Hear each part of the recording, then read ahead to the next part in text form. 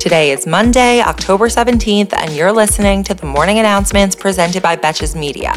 I'm your host, Sammy Sage, and the Morning Announcements is your daily 5-minute breakdown of the headlines that isn't afraid to take a side and roast the most consequential reality show there is, our government.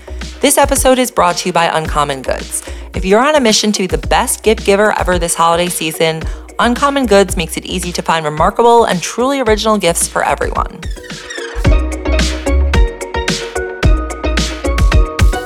We're starting this week with international news, with a deeply concerning story out of Iran.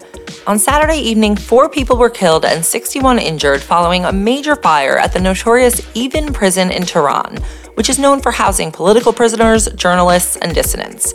And as you can assume, it's been quite full of those people following the recent weeks of anti-government protests. So far, hundreds of protesters have been sent there, though Iran's state media has claimed that the fire is unrelated to the protests. Right, totally. And Tony Soprano didn't burn down Vesuvius for the insurance payment. Now back to the U.S. for some midterm election updates in key states, starting with Georgia. Current Democratic Senator Raphael Warnock debated his Republican opponent Herschel Walker on Saturday night, which can only be described as interesting. Pundits are saying that Herschel Walker outperformed expectations, which he was able to do even though he literally whipped out a fake sheriff's badge to prove that he used to work for the FBI and the police department. I suppose no one on his team remembered to let him know that jobs from playing The Sims don't count here. Next, regarding the governor's race in Arizona, Republican candidate Kari Lake refused to say in a CNN interview this weekend whether she would accept the results of her election if she loses. She's also one of the 300 2020 election deniers that's running in November, and is currently tied with Democratic candidate for governor Katie Hobbs. So Arizona, if you're listening. Our final few stories today will land us in Man-Baby Corner. First, let's do the obvious one. As we well know, especially if you listen to the first episode of Extra Extra, Trump's business, the Trump Organization, is under both criminal and civil investigation in New York State. New reporting reveals that the day that the most recent lawsuit was filed in September, Trump moved all of his business assets into another company. I definitely thought this was a joke, but the name of the company is Trump Organization 2. In response, Attorney General Letitia James filed a new motion asking a Manhattan judge to bar the assets from being transferred in order to thwart Trump's attempt to dodge paying potentially $250 million in penalties. This all really sounds like he thought he could try to put a fake nose and glasses disguise on his business. Now on to Man-Baby number 2. According to new reporting, Elon Musk is being investigated by federal authorities in regard to his conduct in the course of the Twitter acquisition. This information was revealed in a court filing by Twitter, though it's not clear exactly which agency is investigating or which action specifically they're investigating.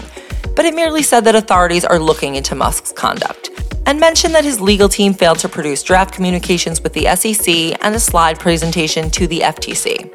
So, they didn't hand in some very high-level book reports, it sounds like. One does have to wonder if it has something to do with Elon's recent pronouncements on certain foreign policy issues, which are sparking increased national security concerns surrounding his takeover of Twitter. In the dozen or so days since his text messages were dispersed and he responded by agreeing to buy Twitter, he has proposed the following: ending the Russian invasion of Ukraine by letting Russia just keep the territory that they invaded, letting China take control of Taiwan, and asking the Pentagon to take over funding for his communication service Starlink in Ukraine, which he has significantly bragged about. This came shortly after reporting that he's been speaking with Vladimir Putin before tweeting that Ukraine should let Russia have Crimea, which it took by force in 2014. What is it that these men cannot resist about Putin? I literally can't think of anything. Let me know if you have something.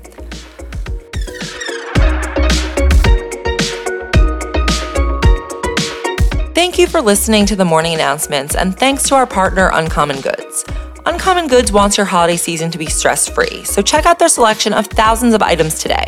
From art and jewelry to kitchen, home, and bar, Uncommon Goods has something for everyone, and they're not the same lackluster gifts you could find just anywhere. I just moved and there are so many furniture brands out there, but Uncommon Goods has really unique and fun items that stand apart from what you see on most sites. So if anyone wants to get me a housewarming gift, get it from Uncommon Goods. I did just buy an entertainment tray that looks sort of like an artist palette, and I just think that it is really fun. And of course, we have an offer for you. So you can get 15% off your next gift. Go to uncommongoods.com/morning. That's uncommongoods.com/morning for 15% off. Don't miss out on this limited time offer. Uncommon Goods, we are all out of the ordinary. Until tomorrow, I'm Sammy Sage, and now you know what the fuck is going on.